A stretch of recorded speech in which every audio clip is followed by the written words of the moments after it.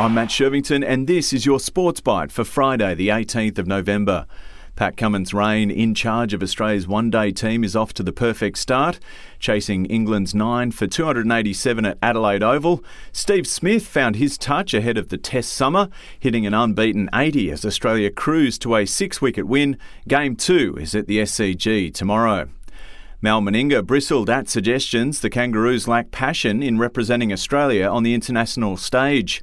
The Kangaroos coach named an unchanged squad for Sunday's Rugby League World Cup final against Samoa at Old Trafford. The Gillaroos take on New Zealand in the women's final also on Sunday. The Socceroos' injury worries are a little lighter this morning. Defender Harry Souttar is back at training.